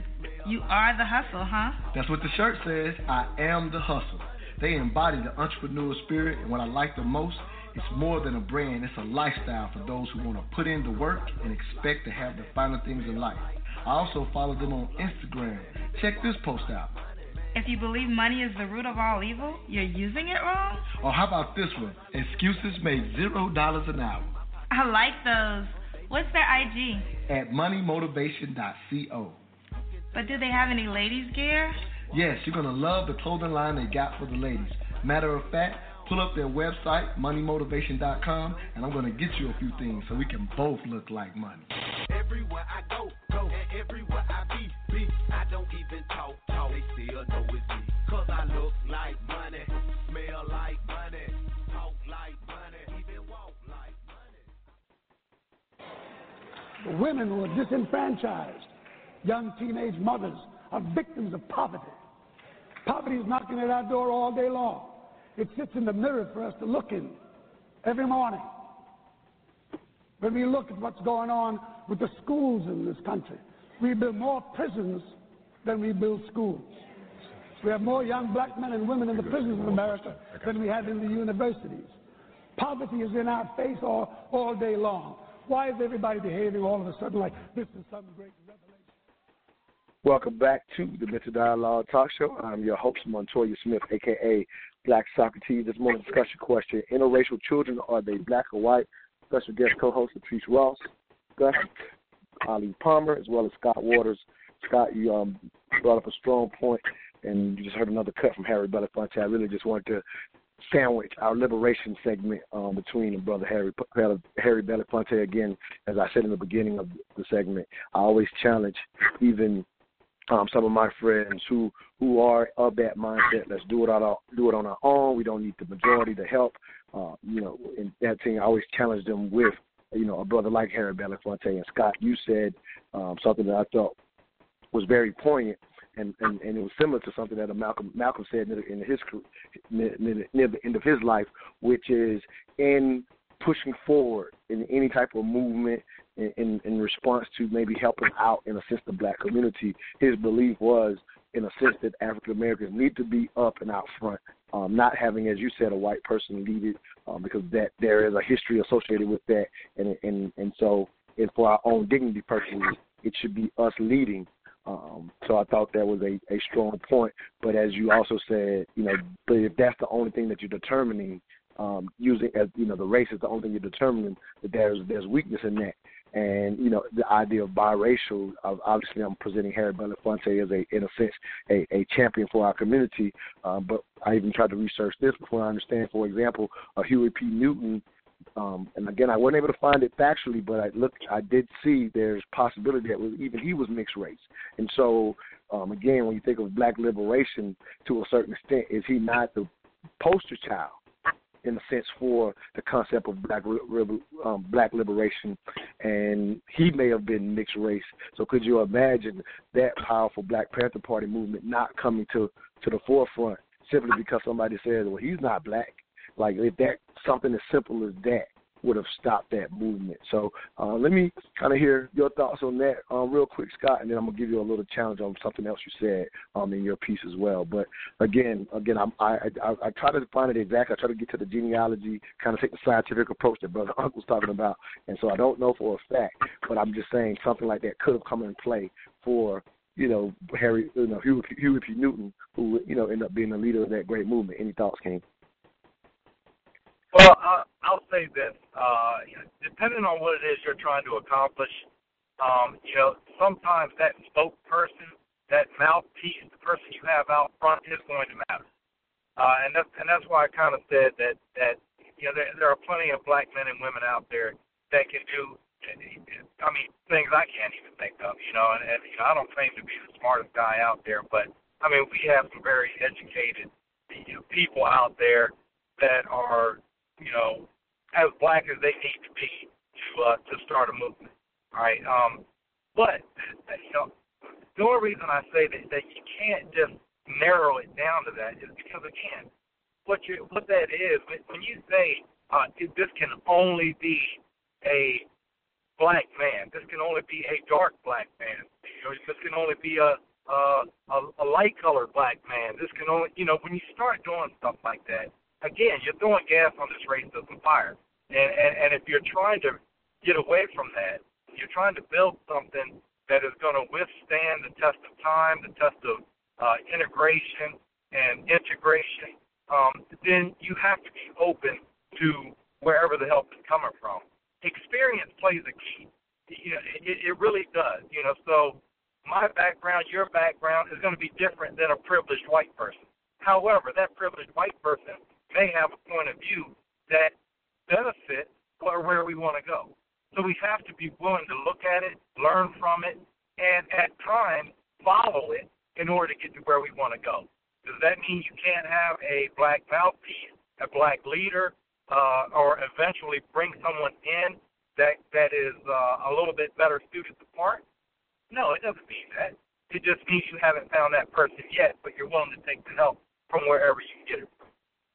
Beautiful. Latrice, I'll give you a thought on this, and then we're going to kind of go in a simpler, different direction. But, again, I just didn't want to do this show without addressing black liberation, considering what, the purpose of our show. We are dedicated to uplifting our community in that sense, and so it would be unfair to do this conversation, in my opinion, without that. If you're out there on the line and have 3 cents on any part of this morning's discussion, please call 646-787-1691 and press 1 to let us know you want to speak. Go ahead, Queen.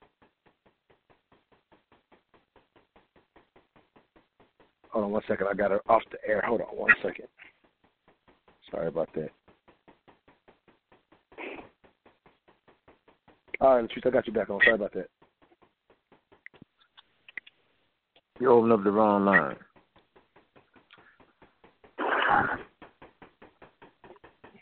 Bear with me. Hello? Producer, yeah, I got it. Producer problems. I'm the producer, so blame it on me. Let me get her back on. I hit the wrong number 7. Here we go, Latrice. I got you. Sorry, Queen. You got me now? Yeah, we got you. Sorry. Okay. So my take on it, and it's perhaps because of the work that I do, a lot of the change that we want, a lot of the equity issues that come into play, we can't do it ourselves because we're not in the power positions to affect the change that's needed. Diversity and inclusion, we get it as a community of black people. It's not for us. It's for white people. It's for those others who don't understand that at the end of the day, we all bleed red. And so we need those sponsors, I think as Scott mentioned, in some instances to open doors. From a policy perspective, we talk about reparations, but it's not just about financial endowments. It's about changing the systemic structures that keep us beneath others with regard to the wealth gap. So we need those people in positions of power to bring about the effective change that we need so that we can live an equitable life in our current society. So we can't do it alone unless, a lot of times the exclusionists are saying that, we need to just set up our own communities and isolate ourselves. I honestly don't see that as realistic. Maybe because I just view things differently, but I don't see it as realistic. And I do believe that we do need those people in power positions to help make the necessary policy changes so that we don't have to deal with a lot of the systemic racism from lending industries, in the medical industry, in the legal and judicial systems. We need those people in power to bring about change, so we can't isolate ourselves. We have to be more exclusionary in our actions. Fair enough. Let me say this. As I often say with a lot of issues, the answer is always in the middle. And it'll obviously just my opinion, but I do this is where I agree with you and Scott. and Scott mentioned it, I think before the last break, the concept of, or maybe Ali even said it, the idea of the world becoming global. And so when I sit back and watch the world from the overall global movement and how countries are competing for resources and these things and how people are connecting, obviously due to the internet, these opportunities to even do shows like this, people are connecting because of the internet. So the world is becoming more global. And so I will say here's where I agree. Because the world is becoming global, I think there is some short-sightedness in the concept of the term "do it on our own," because even when I think about, in a sense, the work that our ancestors, in a sense, did to progress us to this day, that was done on, in a sense, two fronts. We definitely needed in our community specifically, we definitely needed the Black and I'm Proud movement to help us identify with the history that we constantly talk about is not shown to us. So that goes missing even to this day because those things are not, unfortunately, still taught in our public schools. So there is always, even outside of the biracial issue, as you mentioned earlier, Latrice, personally for yourself, there's always this identity chase that we naturally have. And not to go too deep with that, I'm just pointing out that there is a concept of us being independent versus being dependent on a lot of things, like things that are just unnecessary. There are things that we could do on our own, but the concept of thinking that we could do everything, as you just mentioned, just based on partly the power structure, again, but more so with the world becoming global, I watch groups bring themselves up with strategic alliances, something that Martin Luther King talked about heavily near the end of his life when he even, as we heard his, Harry Belafonte share that quote that he said, his concern was the economics. That's where he felt he missed the boat. So near the end of his life, but he even talked about strategic alliances. And what he meant was not being dependent on those alliances, but understanding how they would absolutely be necessary for the progress of our people. And when he said our people, he's at this point, he's not even happy about integration at this point in his life, as far as having done it without an economic base. That was his concern. So I'm just kind of giving a lot of context to that. And I think, Scott, I hear that. I think that's you. So I'm going to let you go ahead and jump in because that seemed like that resonated with you. Go ahead, Ken. That was me, actually. Montana. Oh, Ali. Okay, cool. Yeah, go ahead. Whoever that was, please jump in. It resonated, but again, I want to push us a little bit. We tended to use this word dependent or dependency as if it's some type of bad or evil thing, and I understand where that comes from. But I would love to challenge us. Why is being dependent on somebody else a bad thing? We depend on people that we trust to do their job on a team so that when they do that, the whole team benefits from whatever the objective or the mission is. And that's military, private, faith-based, school system. That's just life. That's any sports team. So what's wrong with being dependent on somebody else, dependent on the majority, dependent on the system, dependent on my elected representatives to do their job if we trust them and they're properly trained and educated to do so that the movement goes forward? I'd love to hear about that. Anybody, Latrice, you want to answer, give a thought to Ali? Because I think it's a good question, a good challenge. I don't think there's anything wrong with it. I think that, as I stated, that in some instances we have to be dependent on them because they in many instances hold the power structures that we need to change. From a policy perspective, we are dependent upon them to do the right thing. We have to figure out ways to hold people accountable, particularly from a political perspective, to do what they promise to do. I think that's one of our shortfalls where we depend on people, we give our vote, and we don't have any accountability measures to ensure that those things are done. But I think it's absolutely necessary, whether we want it or not, whether we want to acknowledge or not, that dependency exists. And I don't think it's going away anytime soon. So, Ali, what I would say to you, here's what the issue could be, and again, I love this challenge. We're just breaking down words, but here's where your issue can come in. When you think about the actual realistic history that we still don't, I think, share enough of in this country, realistic from the standpoint of we avoid the ugly history. So, in my opinion, is why some of that ugly history continues. I think we should look at it, on its face, and that would drive us, as, in a sense, as humans, again, if we're going to talk about the human race, to not repeat those things. So what I would say to you, Ali, here's the issue with the dependency. When the dependency was set up in order to have control and power over you, and that dependency, even to this day, if that is what's behind the alliance per se, is that in a sense that I maintain control over you, that's why it's looked at as a bad thing, in the sense that it's still to, in a sense, actually maintain status quo, sometimes under the appearance that we're making progress, but we've actually seen it play out. Unfortunately, our immigration policy, in my opinion, is a perfect example of how, in a sense, the words that are said are beautiful, the diversity and things like that, they're used, but status quo has remained the case in some arenas. So that's Understood. my challenge, and I'll let you respond to that. If you, No, any understood. you got. I'm with you loud and clear. Yeah, so what it reminds me of, Montoya, is that any resource, any tool can be used as a weapon. So historically, yes, that dependency has been bred in certain communities so that I'm controlling you, right? You depend on me, you depend on my finances, my support, my power, and I'm able to wield it to take it away from you, to manipulate you to do what I want to do. And that's seen, unfortunately, in a lot of areas of our current society. So to the extent that we have some influence in modifying that paradigm and allowing dependency to be one of team trust in an organization or a group of people or any movement, then dependency becomes a positive thing. It can be healthy. But if people are still wielding it as a weapon, yeah, you still have that issue. So we just have to be mindful of that. No, absolutely. All right, let me go to another quick break. When we come back, I'll open up the phone lines.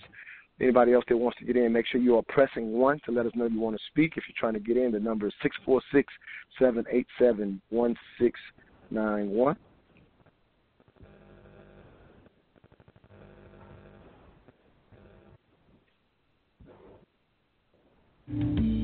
My name is Montoya Smith, a.k.a. Black Socrates. I am the owner and facilitator of the Mental Dialogue Community Support Group, focused on practical solutions and the collective thinking of the Black community. We do that one of two ways: every third Friday, 7 p.m. at Urban Grind, or Saturday mornings, the Mental Dialogue Talk Show, 10 a.m. to 12 p.m. Eastern Standard Time. Contact us at mentaldialogue.com or on Facebook at Mental Dialogue. All I ask is that you think.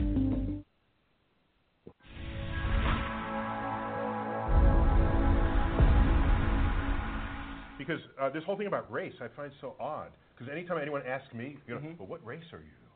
And I say, last I checked, I'm the human race. You got another question? And to try to slice and dice people, I just don't find that to be productive. I know how you think of me, because I've been stopped by cops. I know how I'm seen in society. But as a living Homo sapien in this world, I think we're the human race, and then move on from there. I think that for the lot of the human race who are enlightened, identifying as a member of the human race is right on point. But I also think that whenever you consider what's going on currently in America, and you think of police relations in the Black community, that identifying with your categorized race can also be empowering. So, for example, you're an astrophysicist. If you, instead of saying, or in addition to saying, I'm a member of the human race, also said, I am Afro-Caribbean, I am biracial, I'm Afro-Caribbean and Puerto Rican, that would also help to uplift many Puerto Ricans who live near Arecibo, or many Afro-Caribbeans who look at the stars. Arecibo is a major radio telescope. Exactly. In the islands of Puerto Rico. And so that could also be very empowering, too. So there is empowerment in saying, I'm a member of the human race, I'm beyond the construct of race, but at the same time, there's also power in saying, if you want to talk about the construct of race, here's who I am. I'm Neil deGrasse Tyson, an Afro-Caribbean, Puerto Rican astrophysicist. Yeah. Wow. Mic drop on that one. There you go. Welcome.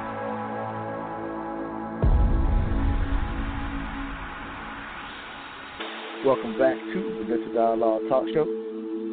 I'm your host, Montoya Smith, a.k.a. Black Socrates, along with special guest co-host Latrice Ross.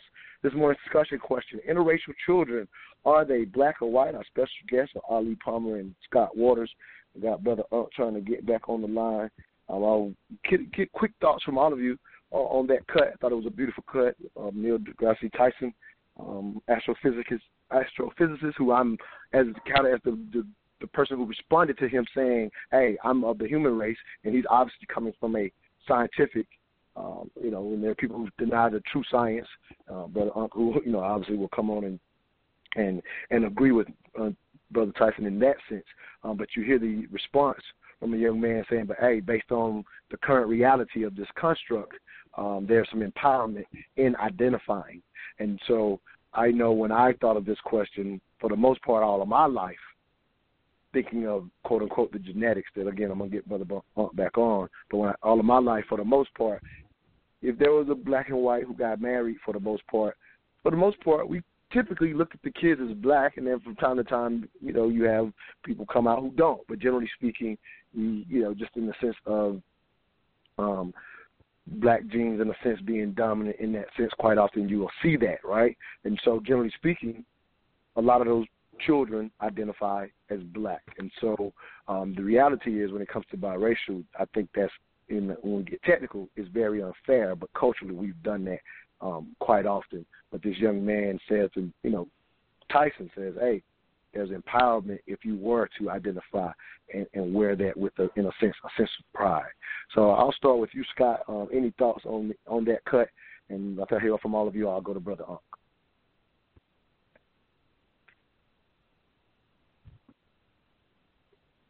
All right. We'll lose Scott again. He's on the road, or I may have. Here I am. Who's My bad. Oh, okay, cool. Go ahead, King. No problem. I know you have to think. Yeah. Now, go ahead, King. What you got for us? Did you catch the cut? Well, I know you're driving, so I don't know if you were able to catch the cut or not.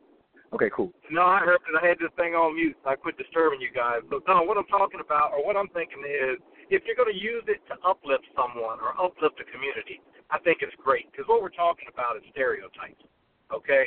So the first stereotype jumps into my head is, I'm married right now. I'm married to she's multiracial as well. She's Brazilian, Japanese, and Italian. So what jumps out? Japanese. She should be good at math. She's not always good at math, but I tell you what, that stereotype is there, and it helps her work on her math to where it gets better. So my whole thing is, if you're using a stereotype to uplift, great. But the flip side of that coin is there's plenty of stereotypes out there that put people down. So if I look at my background and I say, okay, if I just look at the Mexican and the black, if I look at the bad stereotypes, the bad ones, the ones that I don't identify with, but that are still out there, I should be lazy or up on a rooftop banging some ceiling tiles on, okay? But that's not what I chose to do, and that's not what my dad was going to let me do. He wasn't going to let me be lazy. He wasn't going to let me just do manual labor. He wanted to make sure that I was going to be book smart, that I was going to be able to do basically whatever I wanted to do. To take a step back so it's not as abrasive sounding, I'm on my way now to Tampa. My little girl is going to play soccer. When she goes out there, she wants to know who she's playing. I normally tell her, why are you worried about it? Because what you're going to do on the field is what you can do on the field. And if you can do something better, you need to keep working on it and keep getting better at it. It has nothing to do with the opponent. So, if you can use a stereotype to uplift, I'm all for it. But be careful of it, because there is a tripwire there. If you use that stereotype to beat down, then there's going to be an issue that comes along with it. That's my strong thoughts. Go ahead, Ali. No, absolutely. Go ahead, Ali.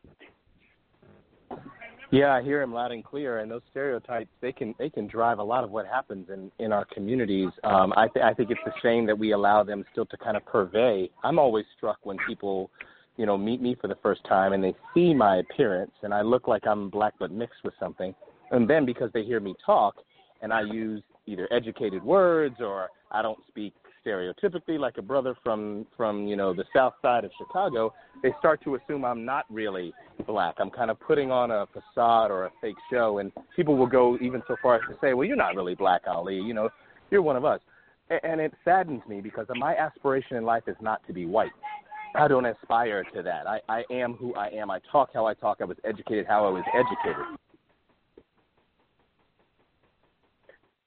No, absolutely. What you made me think of on Latrice, I'll let you jump in as well on your thoughts. Ollie, we didn't lose you there. We kind of cut off real quick. I want to make sure you're still there. Yeah, I'm still here. I just didn't want the background Okay, noise. perfect. No problem. But what you just said makes me think of one of my favorite memes that I put on the Mental Dialogue Instagram page, and it was a meme I found, and I put it up and got a lot of likes or whatever, and it was, speaking proper English is being very, very, very black. You know what I mean? And again, it's just to get rid of those stereotypes. Amen to so that. I love that meme. Yeah, absolutely.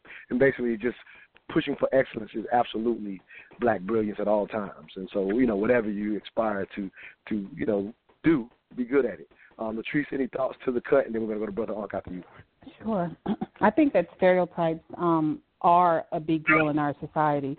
One of the exercises that I'll do sometimes when I'm doing diversity and inclusion workshops is I'll have different demographics on the wall on post-its: black male, white black man, white man, gay man, black woman, Latino man, Latina woman.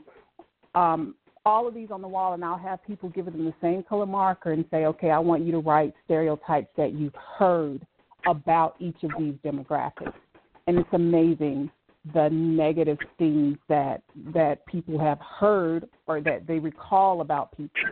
And I have to be careful. I think I often laugh at my very first diversity workshop that I did. I left work, and I was sitting in my car, and someone backed into me. And when I got out, it was an Asian guy, and the first thing that I thought was, damn, Asians can't drive. And I was mortified because I had just left a diversity workshop that I conducted. Mm-hmm. So it's so easy to fall into those stereotypes, but they are harmful. Mm-hmm. They are very harmful. I'm a black woman, but I'm not anybody's baby mama. I'm not a gold digger. I have a very good profession. I speak well. A lot of the stereotypes that apply to black women don't apply to me. But that's what's perceived by society when I walk out the door sometimes. Yeah, when I hear y'all speaking of these stereotypes and just bringing it back specific to this morning's topic, and those are obviously respect everywhere y'all are going. And Brother, we're going to come to you after this. I'm just going to ask this question. So for interracial children, in a sense, that are not easily identifiable as, is the case for you, Scott, and for anybody else out there listening, in a sense, it's almost like the stereotype sometimes can make you have to pick or choose. Is the things we're even talking about when it comes to stereotypes, is that actually exaggerated for someone who's experiencing the biracial experience? Or I think I've even seen this just in looking at people talk about their experience, that sometimes because they, in a sense, have, a biracial background, they'll gravitate sometimes to positive aspects and away from the negative aspects of one. So they almost kind of pick and choose what they choose as their culture based on some of these stereotypes. So is that something that you experience, Scott? If I'm making sense. No, yeah, you are, and I can speak to it. I mean, I kind of made a mention to it when I talked about my wife and her being part Japanese and her math skills.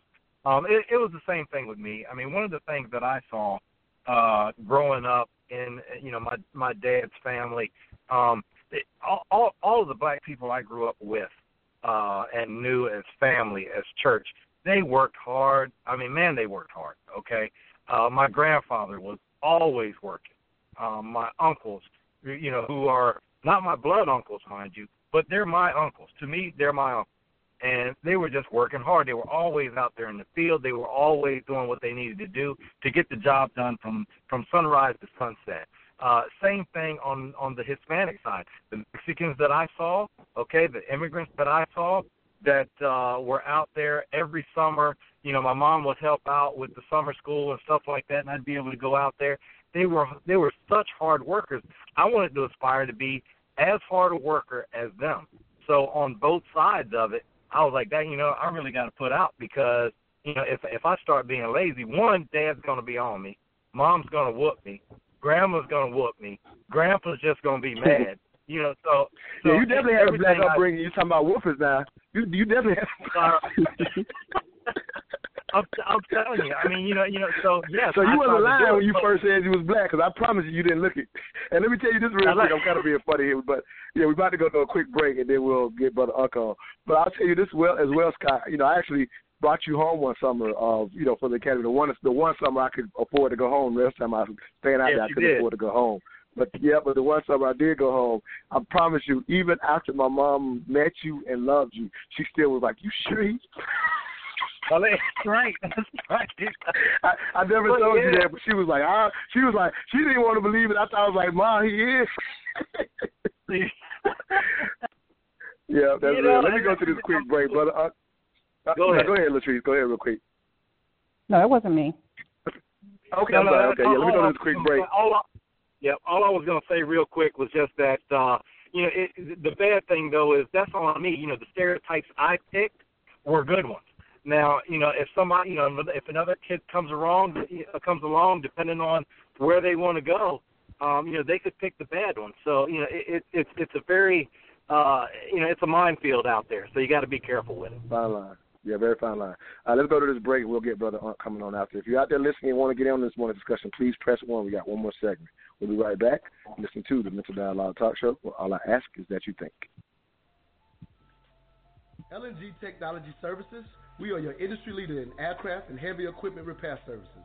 In commercial business for over 15 years, LNG technicians have over 150 years of equipment-specific knowledge and are known industry-wide for returning worn-out, broken, and overused ground support equipment back to the user in working better than new conditions. For a service job done right at a value unparalleled in the industry, contact LNG Technology Services at 478-781-4860. Again, for a service job done right, that number is 478-781-4860. LNG Technologies is a Mental Dialogue Gold member and proud sponsor of the Mental Dialogue community. Welcome back to the Mental Dialogue Talk Show. Again, I am your host, Montoya Smith, a.k.a. Black Socrates. LNG Technology is one of our gold members. If you love what we're doing on this Return of Intelligent Radio, as I quite often call the Mental Dialogue Talk Show, have a product or service you want to get out, please contact me directly, 404-604-9477, and go to the Mental Dialogue Facebook page and inbox me. We definitely need your support. For anybody individually out there who likes what we're doing, you can also support us at mentaldialogue.com. Please keep Intelligent Radio on the air. We definitely need your support to do so. We have some, you will also receive things based on the membership level that you choose to support this show. Brother Unc has to get back on the line. Let me see if I can get him back in. Area code 678, last 3927, Brother Unc. I think that's you. If you got three more cents for us, King, please open. The line is yours. Yeah. Okay, yeah, man. So we talked about exclusion, right? And I think y'all kind of said that being dependent on somebody else is not a problem. But of course that would be a problem. So you don't, to be dependent on something means that somebody can take that away at any time and any moment. And there's a culture of people, you never want your culture dependent on somebody else. This is really the basis of power. When a people or a culture becomes dependent on a host, right, that puts you in a situation of not really being able to make decisions that would help move the community forward. And so there's mechanisms in place, right? So your culture, it's not bad to partner up with somebody. Like I think you said it, Montoya. You made the point of allies, right? And we should never have problems with having allies. That's how the world is actually ran. And so because you have an ally doesn't mean you actually become that people that you are aligned with. And we see this example with the European Union. We've seen that at one time Russia and the United States were allied against Germany, right? And then when those alliances just did not make sense, that changed up. And so we should never have that problem. So having white people or what you consider white culture or Japanese in Korean community to have alliances with them, I think that's very, very valuable and very, very important to have. And then when those alliances no longer make sense, then we change up, okay? But your culture, should always be exclusive, meaning there's certain things that make you who you are in your culture, And those things should not change, not less not changing actually kills the culture, right? So a culture should be fluid. You know what I'm saying? It should be able to deal with the environment of that particular moment and that particular time. So culture should never be stuck. It should be fluid. But the culture absolutely should never be ran by another culture. That's the problem. You know what I'm saying? And that's been our real experience as African Americans due to the transatlantic slave trade getting ripped. You know, that hole in our history is what we're lacking in. As I kind of mentioned earlier, we're always kind of chasing our own identity. So I think that speaks to what you're talking about. And I will say, absolutely, you just define. Again, I've read Dr. King's last words, and you may have as well, brother. But that's exactly what he always meant by. That's why I used the word strategic alliance. And it's basically, you know, they will be necessary. But it's called strategic alliance. If it no longer serves you, you break that alliance. So you've spoken to even what Dr. King was speaking about in his last writings, in a sense, in his last days. So that's absolutely what it means. And, yeah, once the alliance made, to kind of even just throw you out there, Ali, and I'll let you respond, is, you know, if the alliance serving you, then y'all are both dependent on each other or whatever. And again, so dependent in that sense. But yeah, dependent, which you already agreed to, Ali. You know, you definitely understood being dependent to the point where somebody has power over you. You didn't agree with that. But I want to let Ali kind of jump in because again, I think he prompted that part of the discussion. So Ali, any thoughts to what you hear Brother Unc having to say? Yeah, happy to jump in there, Montoya. Yeah, I love the idea of alliances, and I think that maybe is a better word to use than even some of the things I was saying earlier around getting, you know, buy-in and support. You know, we definitely need those types of partnerships, and a partnership is a joint commitment of people who have like-mindedness and have the same vision, and seeking that out is going to be very important as we move these forward.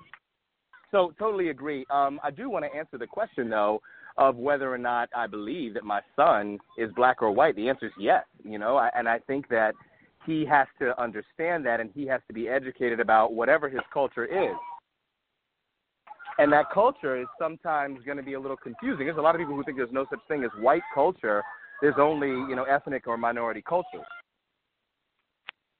So let me leave it at that real quick. I got some background noise. I don't want to interrupt the call. No, you're doing good. No, you're all right, King. Any thoughts on what Ali found? Thank you, Brother Unc. I'm going to let we only got a few more minutes, so I'm going to let the guest jump on what you had to say. Yeah. No, absolutely not. I appreciate it, King. That was good. Yeah, go ahead. No, I was. No, go ahead. What were you about to say? I think you were about to say something. One last thing. Go ahead. Oh, I don't know.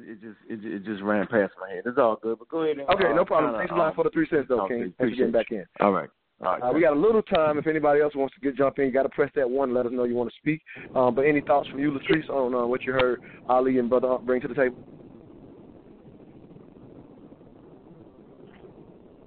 Hey, Smith, I'll jump in right quick. Yeah, please go ahead. You hear me? All right, yeah. Yep, I completely agree with the young man that just got off the line. He's right. You got to be careful with who you depend on, who you make allies with. He's absolutely right. And that's one reason why, you know, when you start these movements, when you start a business, whatever it is you're doing, you know, you accept help where you can get it, but as you evolve, then you want to make sure you keep bringing in people that are like-minded and have the same goals in mind, you know. And so even if a white man comes in and helps you out to a certain point, once that help is no longer needed and you see someone else out there that may be able to help you a little bit more, you have to be willing to kind of move it around a little bit. But what you can't do is just isolate yourself and say, you know what, the only applicants I'm taking are black. You know, and that was the only thing that I was trying to say is you don't want to fan the flames of racism, but at the same time, you want to take the help when it's available and aligns with your goals. The moment it doesn't align, then you move on, you know. Yeah, that's strong. Let me throw this challenge out there for anybody that may be listening. Latrice, I got you back on. Sorry about that. The challenge, and it's related to exactly what you're talking about right now, Scott. And this is something that I've said to some people, you know, in our live experience for those that are in Atlanta. I highly recommend April 19th, the Mental Dialogue live experience. If you like what we're doing on the show, we do it on another level live at Urban Grind, which is a black-owned coffee shop here in the Atlanta area. But what I've said to people at the live experience, Scott, in relation to what you're talking about as well, when it comes to even our cultural identity, specifically for us as African Americans, in a sense having to fight for it and learn it in a country that's not going to just give it to you or share it with you based on its abhorrent history. Like, that's a reality to why that is the case and why we have to, in a sense, learn of ourselves. And Ali spoke to it, not becoming comfortable with himself until, later in his life. We all have to figure it out, and some never do. With that said, when people are in the complete do-it-ourselves or unassisted silo model for those that are pushing for it, the challenge that I even say to them on a psychological level is this.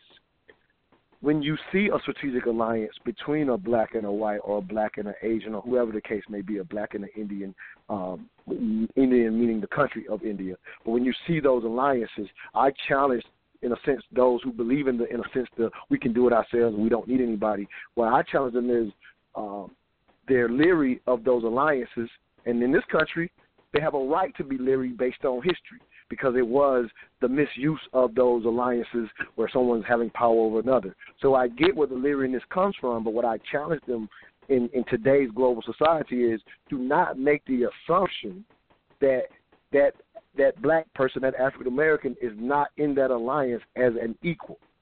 And to assume that they're not, you're actually believing less of yourself than you're even willing to admit to. Are y'all catching conceptually why I challenge that thought? That because a lot of times those who are saying we can do it ourselves, they're professing this ultimate love of us as African Americans, as black people, and saying we're this, we're kings, they label it, but then they're leery of an alliance. And I'm saying quite often you're leery because of psychologically you don't see our own as an equal. You assume that other person can get the best of that person, whereas that they're not smart enough to do the very thing Brother Unc said. When that alliance no longer serves them, just move along to the next one. Again, I'm just kind of bringing, the mental dialogue to the table from a psychological standpoint. But I'm going to let you start in on my thought, if you will. I think that's a very important thought. Oftentimes we unconsciously minimize ourselves as African Americans. We unconsciously buy into some of those stereotypes.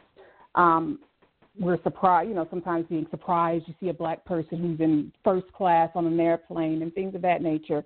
So I think we do have to be mindful and how we view ourselves and believe, we espouse these things. We're kings, we're queens, we're capable of greatness. But is it just lip service or do we believe it? So we have to really begin to believe those things and understand that, in a lot of these alliances, black people are in them as equals. And because we are capable of achieving greatness. So I absolutely agree with you.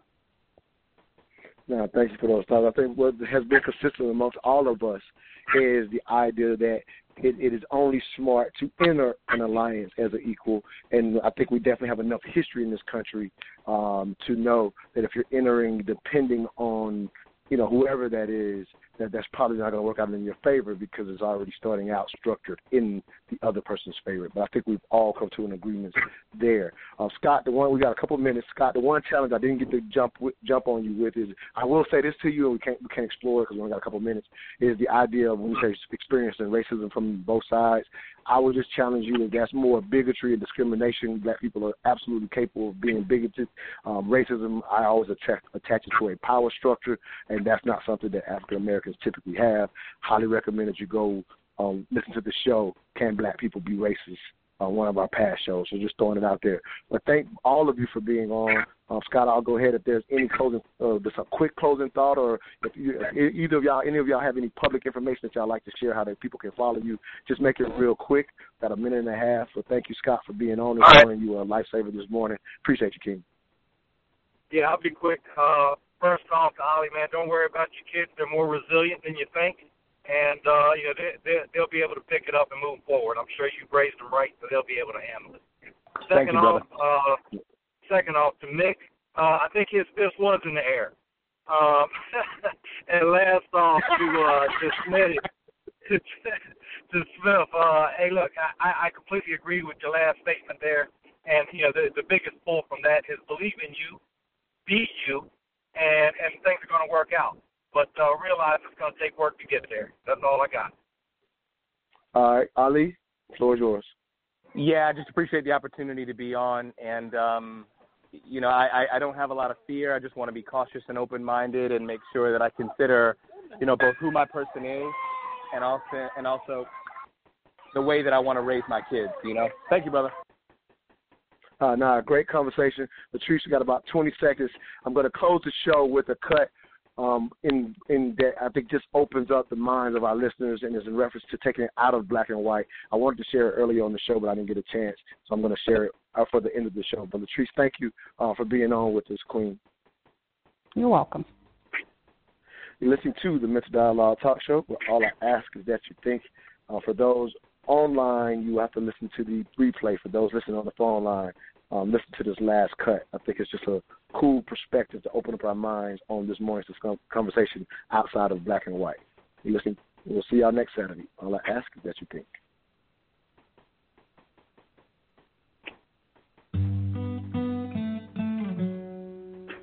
What are you?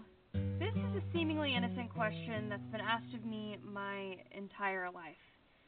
And it's a tough one for me to answer because it could relate to my race. I'm mixed race. My religion. My family is 2 religions. I remember when I was 3 years old, I was in the mall with my mom, and one of the clerks addressed her as my babysitter, I guess because she's white. And then at the same time, I would go to Indian weddings on my dad's side of the family, but not understand a single word of the entire Hindu ceremony. When I was a little girl, I went through this phase where I wanted more than anything to be as Indian as possible. I wanted to know everything about the culture, the outfits, the religion, the language.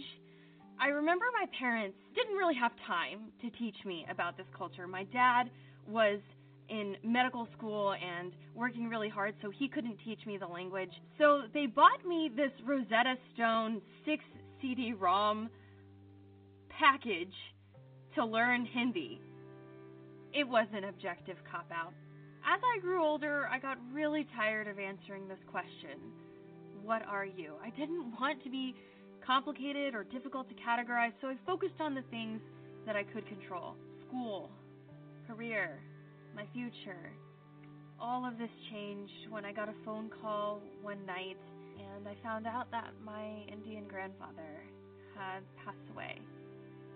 And this wave of confusion and frustration and sadness just hit me that I'd never be able to have a conversation with my grandfather in Hindi, which was, something I hadn't really put much effort into in a while, but had always dreamed of. The next thing I knew, I was on a plane to India, this place I'd wanted to go to so badly when I was younger, begged my parents, and here I was freaking terrified to go. Being Indian was something flashy and cool that I had wanted delivered to me in a very specific way, when in reality my dad had given it to me as much as he possibly could have. My hard work ethic, my ability to put my head down and get things done, and to believe in a dream that's bigger than anything that's around me. On the day of the funeral, we went to the River Ganges. It's where the majority of Indian families travel to deposit the ashes of their loved ones. And I kind of expected it to be a little bit spooky or grim or just really depressing, and it was the exact opposite. It's the most colorful place I've ever been in my life.